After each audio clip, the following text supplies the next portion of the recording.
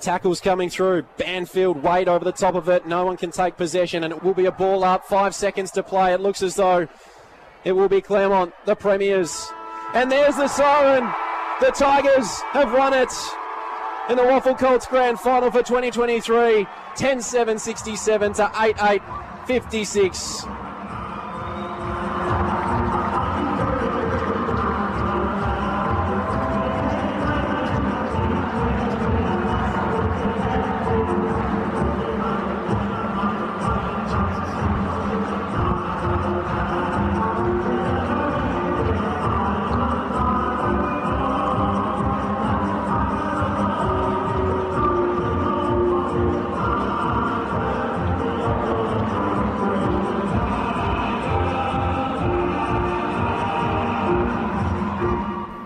Yes, Claremont, what a win it was in the Colts Grand Final. They did enough to hang on in that final quarter. 10-7-67 to 8-8-56, the final score. Great young talent on display across all areas of the ground. We saw Zane Zakostelski with the best on-ground performance. He had 22 touches, 18 hit-outs. He was stellar. Dan Curtin, 23 possessions, coming back for his first Colts game since round 15.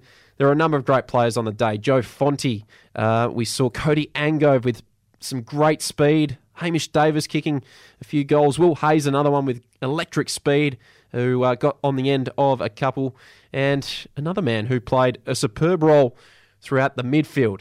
He's a prolific ball winner, and he has a bright future ahead. The man I speak of is Claremont Colts Premiership player Bailey Banfield. Bailey, welcome to the program. Oh, thank you. Thanks very much for taking the time, Bailey. How are you feeling on this Tuesday afternoon? Congratulations, it was a big win. Oh, I'm feeling good, thanks. Yeah, just really pumped. Great experience. It was great. How does it feel to be a premiership player for Claremont in the Colts, and what were the celebrations like? Everyone was really excited. I mean, it's a goal that, the club has had for ages, and after last year, probably didn't go as well as we hoped, and this year we've made it happen, and it's been awesome. And yeah, we celebrated well last night, although Sunday night. It was good. What did you think of the game itself? I mean, it was a really tight one through a half of footy. You guys pulled away in that third quarter and then really just slowed the game down throughout the entire fourth quarter. What did you make of the game? We knew at the start it was just going to be pressure, and Perth came out really strong. We knew that was going to happen, and we just managed to hold on in that first quarter because they came out firing, kicked 2 goals bang straight away, and we were able to respond and kept it pretty even for the first half. In that third quarter, we just premiership quarter took it to another level, which was good to see from everyone. And then that last quarter was a bit nervous for me, and I'm sure a few other boys and a lot of the supporters, but we were able to just hold on and get the win. Yeah. Was there a clear incentive at 3-quarter time to go out there and basically just chew a whole bunch of time off the clock? Was that an incentive, or was that just something that sort of naturally happened in the fourth quarter? You guys played a really slow brand of footy compared to what you were playing through the first 3. Yeah, well, it probably didn't go exactly to plan. We did slow it down probably a little too much. We probably, went a bit too defensive too early, I guess. But, we learned from that. But from past experiences, with versus Perth, I think, in last round of this year, and we were up with a few minutes to go, and we just, didn't quite go our way. And I think we learned from that, and just focused on keeping the ball, close to the boundary, and repeat ball up, stoppages, stuff like that, just to take a bit of time out of the game.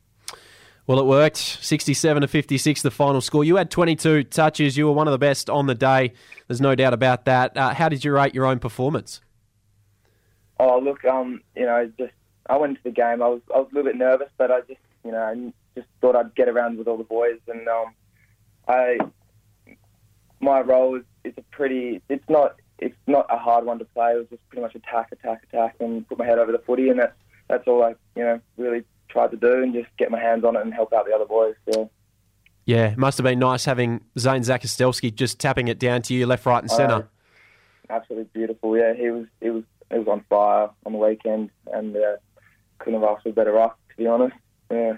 You've got a great team around you, don't you? I mean, when you look across all areas of the ground, you've got some great, you've got a great spine, some really big players, but some really zippy players as well who have great speed and an ability to get their hands on the ball. I mean, across all lines, you guys are stacked.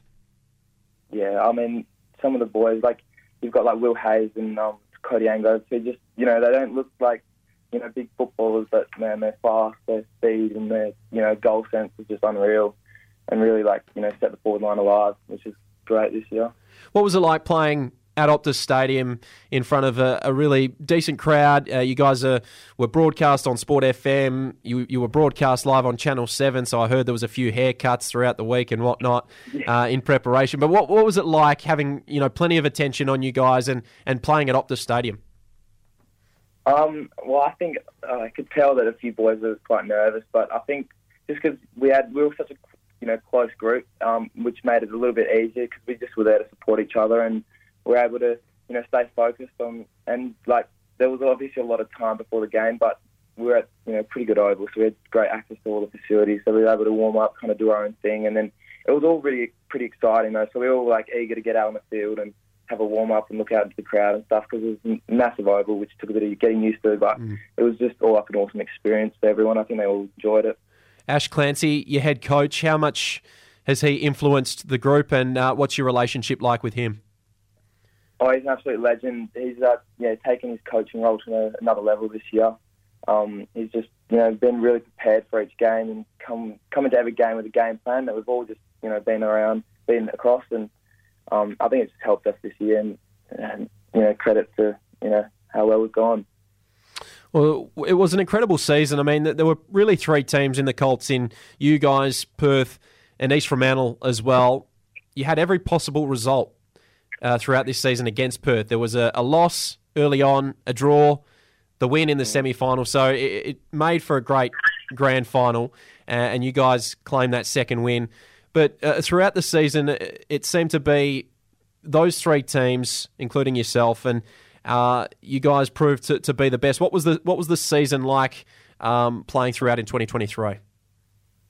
Well, for me, I didn't play a hell of a lot of games because I was still at school with PSA. But all the games that I played were just like pretty much, they were quite to a higher standard. Like fast footy and I thought. But the boys were just we like I said earlier, our game plan coming into each game, we were just across it all, and we really knew what players that were pretty dangerous for the opposition, which helped like kind of stop them from going too well. And so I think with credit to all the coaches, I reckon like across all lines they were really helpful.